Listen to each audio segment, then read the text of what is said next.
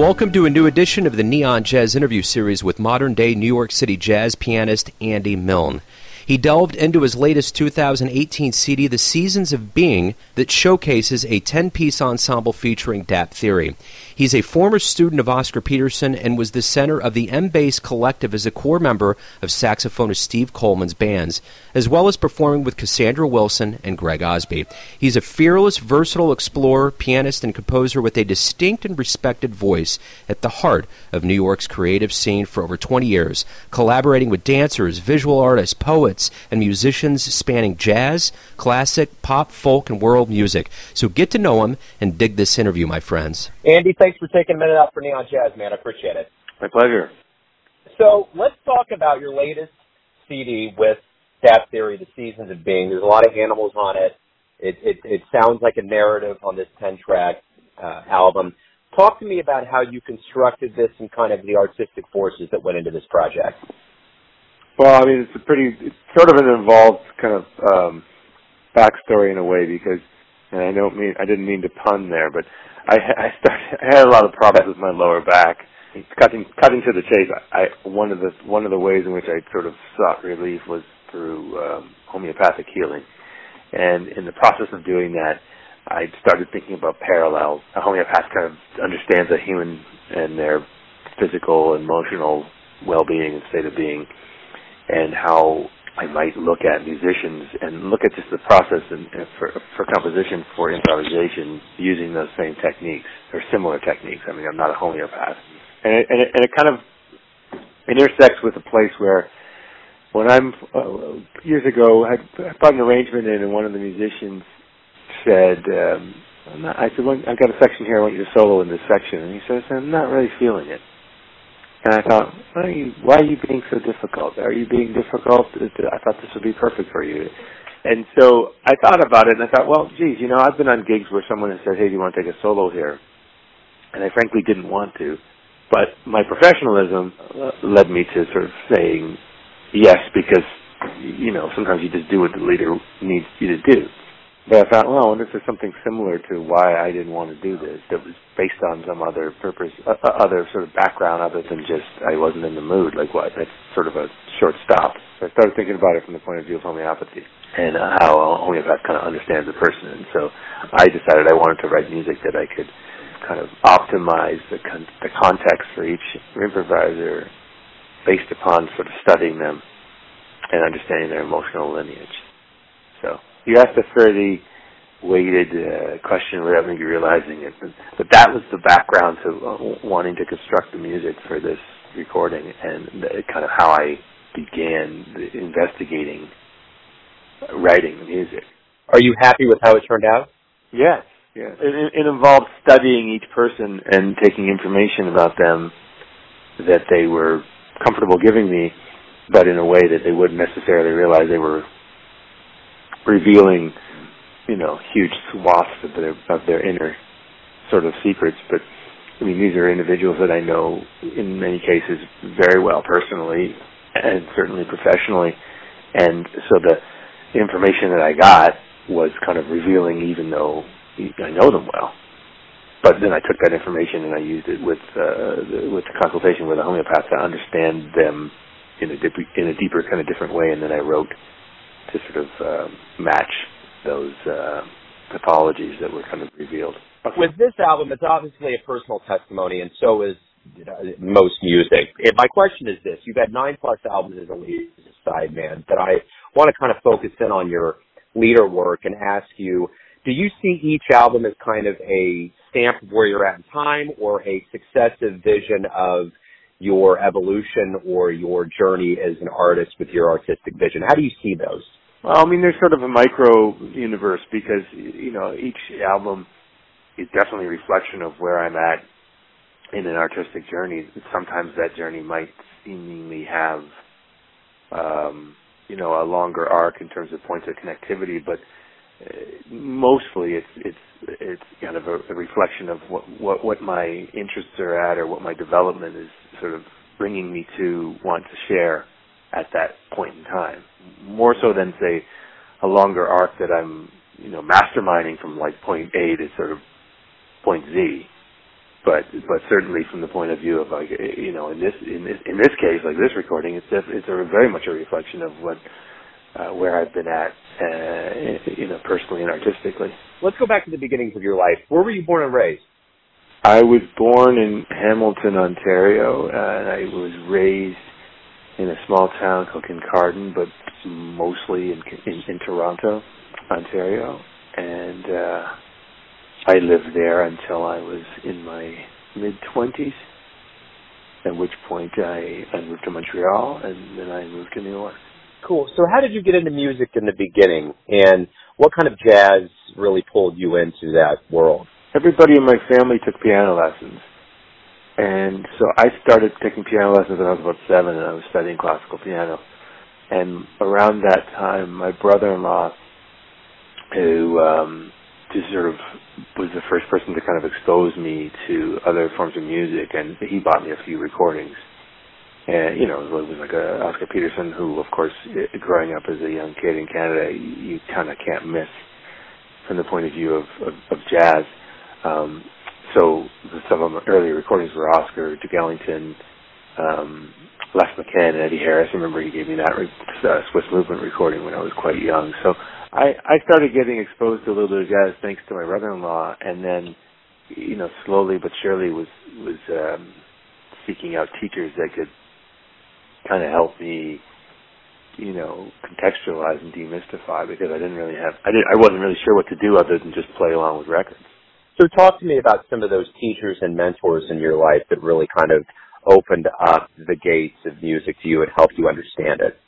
The first couple of really big, you know, impactful teachers I had were when I was in university in Toronto at York University, and I was studying with a gentleman by the name of John Gittins, who was, you know, a great jazz theorist and also a sociologist at the same time.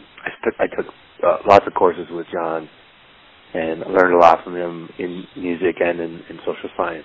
And then the other big one I had in university was a saxophonist composer named David Mott, who is an American that's lived in Canada for probably since the late 60s, early 70s.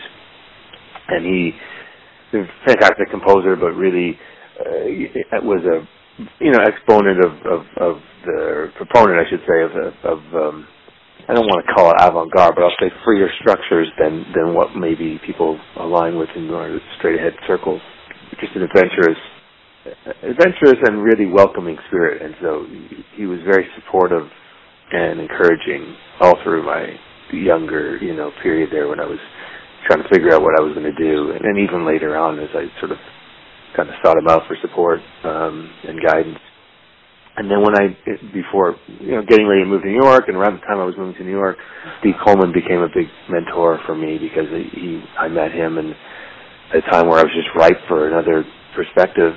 You know, I ended up working in his band for about a decade, and made, you know, several recordings, and really kind of helped bring my name to people's awareness in the, you know, globally, and sort of shaped a lot of things in terms of how I was able to sort of set the bar pretty high for myself conceptually. So Steve was certainly a huge influence, and then Muhal Richard Abrams, who we unfortunately, you know, lost just a year ago, was also a really massive mentor for me when I moved to New York. Didn't spend tons of time with Muhal, but all the time I did spend with him and conversations we had on the phone were always very meaningful and again, just very supportive and eye-opening. So I you know, the fortune of those kinds of musical mentorships in my life that have, I guess, made it, you know, kind of a pretty strong imprint on how I teach and how I mentor, because that's a big part of my life too, and I can't, you know, go through a day without recognizing the sort of weight and impact of some of these individuals. There's a certain kind of acceptance of the struggle that certainly with Muhal, I remember having conversations with Muhal that really helped me contextualize the struggle. It seems as though things have worked out pretty well. 20 plus years in New York, and your art goes into so many different realms, from dancers to visual artists to poets, musicians, And, in that music realm, you got classic, pop, folk, and world music. My question is this. Obviously, things have worked out with you coming to New York, but in the beginning, what was it like to be kind of in this cauldron of creative, kind of the apex of creativity, I would say, in the world, and getting yourself established? What was that like? I think back to, kind of being an incubator of creativity and just sort of experimentation. It was great to sort of witness, because you sort of don't realize that when you're in school necessarily that that's what it's going to be, and you see it around you, but you don't understand it from the point of view of I guess, a real life demands. And so I think that was really rewarding. Certainly being in Steve's groups and the different iterations that he had when I was traveling with him and recording with him, and sort of but just not only with Steve, but with other artists that I was working with over the especially in the 90s when I was doing mostly sideman work, and had fewer opportunities to explore my own ideas. I had groups, but that were not the main focus of my output. And sort of not either with my own participation or going to see rehearsals or see performances of colleagues that were doing similar things and other mentors, that you kind of realize how a lifelong and vast commitment it is to embark imbark a life in music and being a creative artist and not to be taken lightly. And so that was really, a huge imprint because it sort of set the bar pretty high, and I found that was an immediate life lesson that I was, kind of resonating for me, because it was something it wasn't like, oh God, you got to work hard. I recognized, okay, yeah, that there's, and also, but sometimes I think because, when you're around people with a really strong vision, it kind of, it's quite intimidating because you're both inspired by it, but you're also kind of like, they're setting the bar really high. And so when you get into the part of your life where you start working out your ideas, you've got the sort of vapors left of what you witnessed as a younger person, trying to, sort of reach those heights, not necessarily in terms of the content, but in terms of the intensity at least, and the sophistication that might be brought to your output, and how committed you want to be to that. And that was that still resonates, or still, I wouldn't say it haunts me, but it's still sort of, I feel like it still comes out, or it's certainly in my private moments, I still think about it from the point of view of how am I measuring up to what my mentors would have expected of me, or what they would have imprinted on me in terms of how I should expect myself to strive for, the moon. So the one thing that you did in '98 was formed the Quintet Gap Theory, and you've been around obviously for a long time on this latest album that featured. Tell me about this group and how it's kind of manifested over time. Working with this spoken word poet Kokai from DC, and when I was playing in Metrics, Steve Coleman, and I just really liked what he did, and it was exciting to kind of sort of try using the human voice compositionally, but in this more charged way than the ways I'd been using in the past, because I'd been using singers, mostly wordless vocals, some things with lyrics, but it was kind of a different direction, and I've been really kind of immersed in this world with working with Kokai a lot. So I asked him to join the band. Well, I guess I was reconstituting the band at that point anyway. He joined the band, and then very quickly, and somewhere in there, my friend Sean Rickman, who was helping me produce a record, suggested that I could check out this fabulous young harmonica player named Gregoire Marais. And so I asked Gregoire if or I think Sean probably asked Gregoire if he wanted to come down to DC where we were making this record and play on a couple tunes. And so it kind of went from like playing on a couple tunes to like almost the whole record.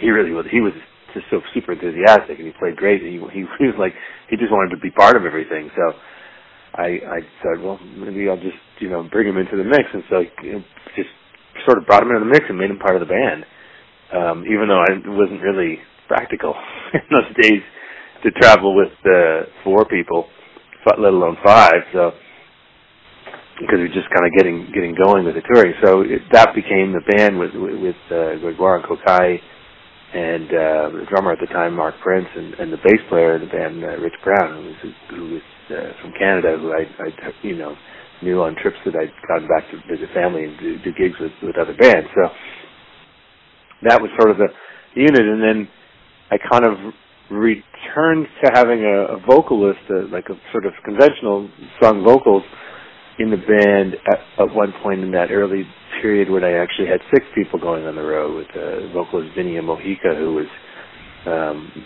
probably her biggest, sort of more infamous sort of recordings that people would know were some of the things she did with Tribe Called Quest. And so she was in the band at one point in the late 90s, and then so ended up having a pretty large ensemble for a minute, but then quickly kind of returned to the quintet format, which I kind of maintained pretty consistently, with the exception of kind of this new recording, really, because it's the quintet that is augmented with 5 guests. But in between, the ensuing additions of the band has always been, a quintet. I eventually, when Gregoire got too busy and was getting opportunities from folks like Pat Metheny, I had to find somebody else because he wasn't going to be able to stay in the band. So then I shifted to saxophone, mainly soprano saxophone, because that was sort of in the same kind of range that I'd been accustomed to writing for harmonica. So it sort of evolved through a couple different saxophones, and the saxophonist that's in the band now, Aaron Krasicki, I mean, he plays a lot of different woodwind instruments, so it's been an interesting evolution where it's, now he hardly plays saxophone, he plays a lot of clarinet, bass clarinet, and duduk, and so the shift has happened gradually as each person has sort of joined the band. They've brought something new, and they've brought something at least new for the band, and so I've just been eager to embrace that and write for it, and then it's, as a result, the sort of the shift, the band has shifted because of the abilities and contributions of these new members, so now there's some resemblance, but it's definitely changed, in 20 years. Well, the one thing, too, that's interesting about your life in music is that you struck up a relationship with William Shatner in 2011 for his documentary, The Captains, and you've been a part of the theme Star Trek films. Talk to me about that relationship. Yeah, that was funny how that came about, because it was through Avery Brooks, the actor and musician who I've had a relationship with for a very long time. And when Shatner was doing the first documentary that he was doing about the people that succeeded him in captain's roles in the Star Trek franchise, he needed a composer. And the conversations that Shatner and Avery Brooks were having were largely improvisational around music, and that sort of led to the idea of having a score that would be improvised. And Avery said to Shatner, "I've got the guy for you," and he was referring to me. So Avery called me and said, would you be interested in doing this score for Mr. Shatner? I said, sure. And then I didn't hear about it for about a year. And then he called again and said, okay, I think it's going to happen. And then a couple of days later, I was, having a conference call with the producers and with Shatner on the line, and basically they were moving quickly. And so within a couple of weeks, we'd figured everything out where we were going to do this. And I flew out to LA, and the film wasn't quite finished, but we had enough that I could sort of demonstrate why improvising can work and why improvising can't work at the same time. And so some of the film, needed to be edited and revised before the music could really be put in place, but it was close. But through that, working, diligently for what was a pretty short time. I mean, I composed and recorded the music for the first film in about maybe 2 days.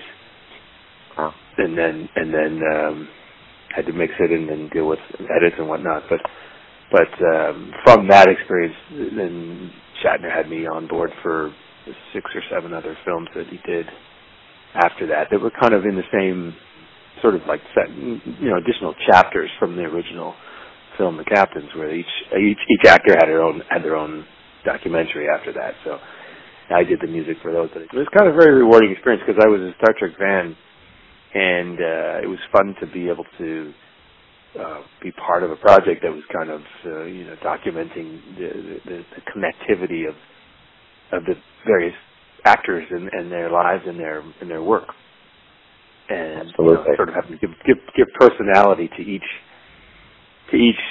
person, each character, each actor through the music that was much different for each film.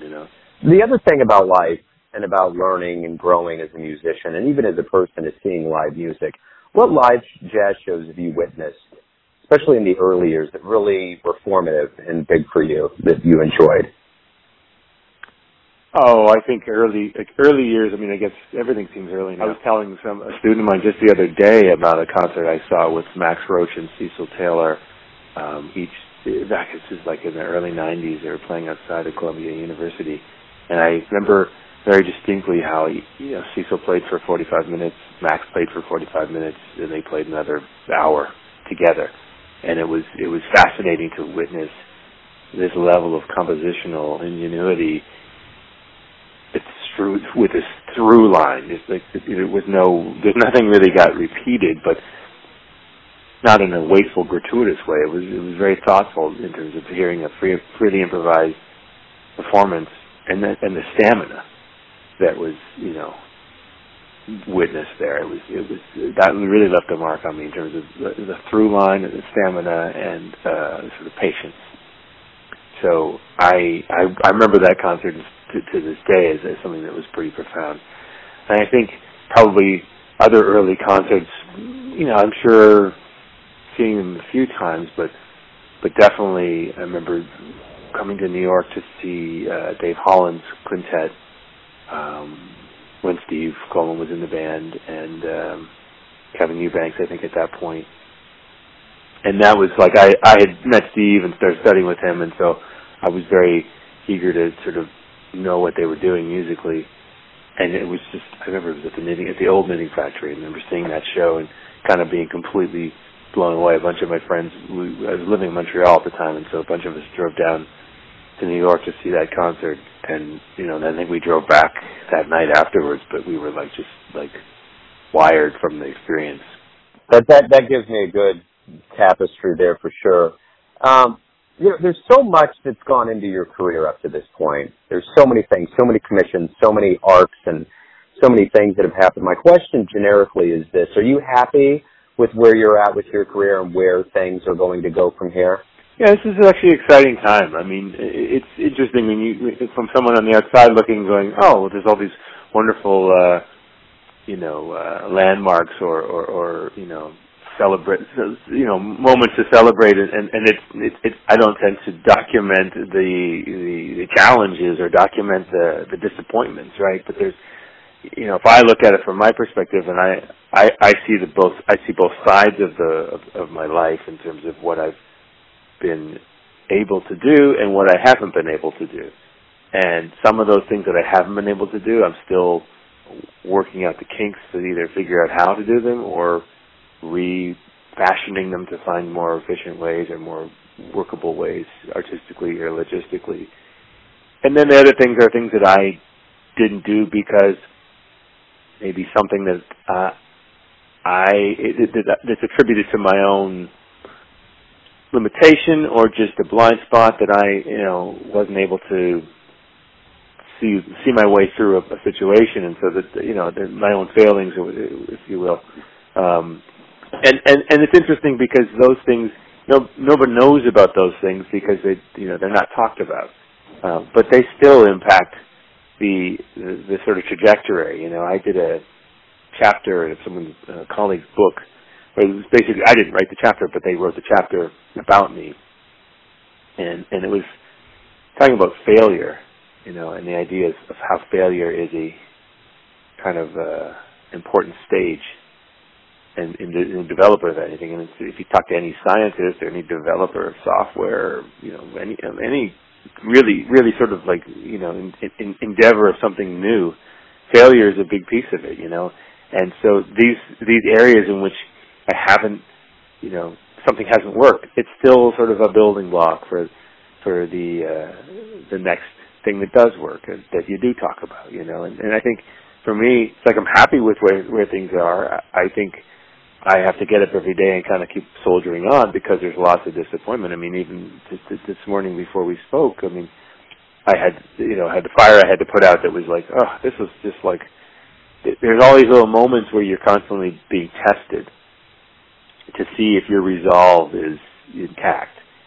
And I guess the thing is, like, we hope we live long enough to see through our grandest ambitions and have the kind of vitality to our work that we envision developing. Because sometimes we don't necessarily know precisely that you can have a general picture of something, but you can't see it through with clarity until you see it through with clarity, and you can't always get that opportunity until certain things are in alignment. I want to know this, and I know I made this. It wasn't necessarily a mistake, but it was a wording choice with Steve Coleman. I interviewed him, and I asked him why he loved jazz, and the term jazz is not something specifically that you want to pigeonhole this genre into. But I guess I asked generically because of the fact that we are specifically catering to the idiom of jazz on our station. My question to you is this: why do you love improvised music or jazz, or however you want to term that? I love improvised music precisely because it is allowing the performer, and I think, and that's interesting that we can sort of dance around the terminology, but it's allowing the performer the ability to, contribute and, make statements in that moment. And it's vital, and it's in terms of having vitality. It's like having a conversation. It's as important as a random conversation at the water cooler, a random conversation walking down the street. Or at a dinner table, or you go to a conference. Like these kinds of settings where you strike up a dialogue and something new is able to sort of be given, life to. And I think improvised music in many forms, not just in the forms that we maybe closely associate with jazz and the jazz universe, because this improvisation exists in other forms of music. In fact, classical music had more improvisation until, only the last 100 years, really. Classical performers were fabulous improvisers. So I think the idea of improvisation being jazz having a lockout on that it's a bit askew in terms of the reality of totality of music. But I love improvised music because it really gives rise to this sort of moment of the now, and the sort of whole tradition that is kind of wrapped up in expressing the now, but also maybe there are compositional elements that then are more time-honored way of constructing ideas that at least steer people in ideas to say, hey, let's talk about this. And then it's sort of presented with some options that you're going to talk about, but there may be some parameters. And so there's a little bit of room for everyone in a way. So there's an opportunity for, I guess, a democratic kind of dialogue, whereas perhaps there's less of that in musical areas where everything is to be presented precisely as the composer intended. So my final question to you is this. Everyone has a perception of who you are, your family, your friends, your fans, your colleagues, but you know who you are. Tell me, who do you think you are? I think I'm the eternal optimist who's constantly questing for the better pathway. I'm always looking to recycle and optimize. I like that. That's a great answer. It's a great way to wrap everything up. Andy, thank you for taking some time out. I really appreciate you giving me your time, and we had some bumps here, but everything worked out. Man, thank you very much. Good. Yeah, my pleasure. Thanks for your interest in it, too. Thanks for listening and tuning in to yet another Neon Jazz interview. where we give you a bit of insight into the finest players in New York, Kansas City, and spots all over the world, giving fans all that jazz. And thanks to Andy for his time, his music, and his stories. If you want to hear more interviews, go to Famous Interviews with Joe Dimino on the iTunes Store. Visit Neon Jazz at youtube.com, and for everything Neon Jazz, go to the neonjazz.blogspot.com. Until next time, enjoy the jazz, my friends.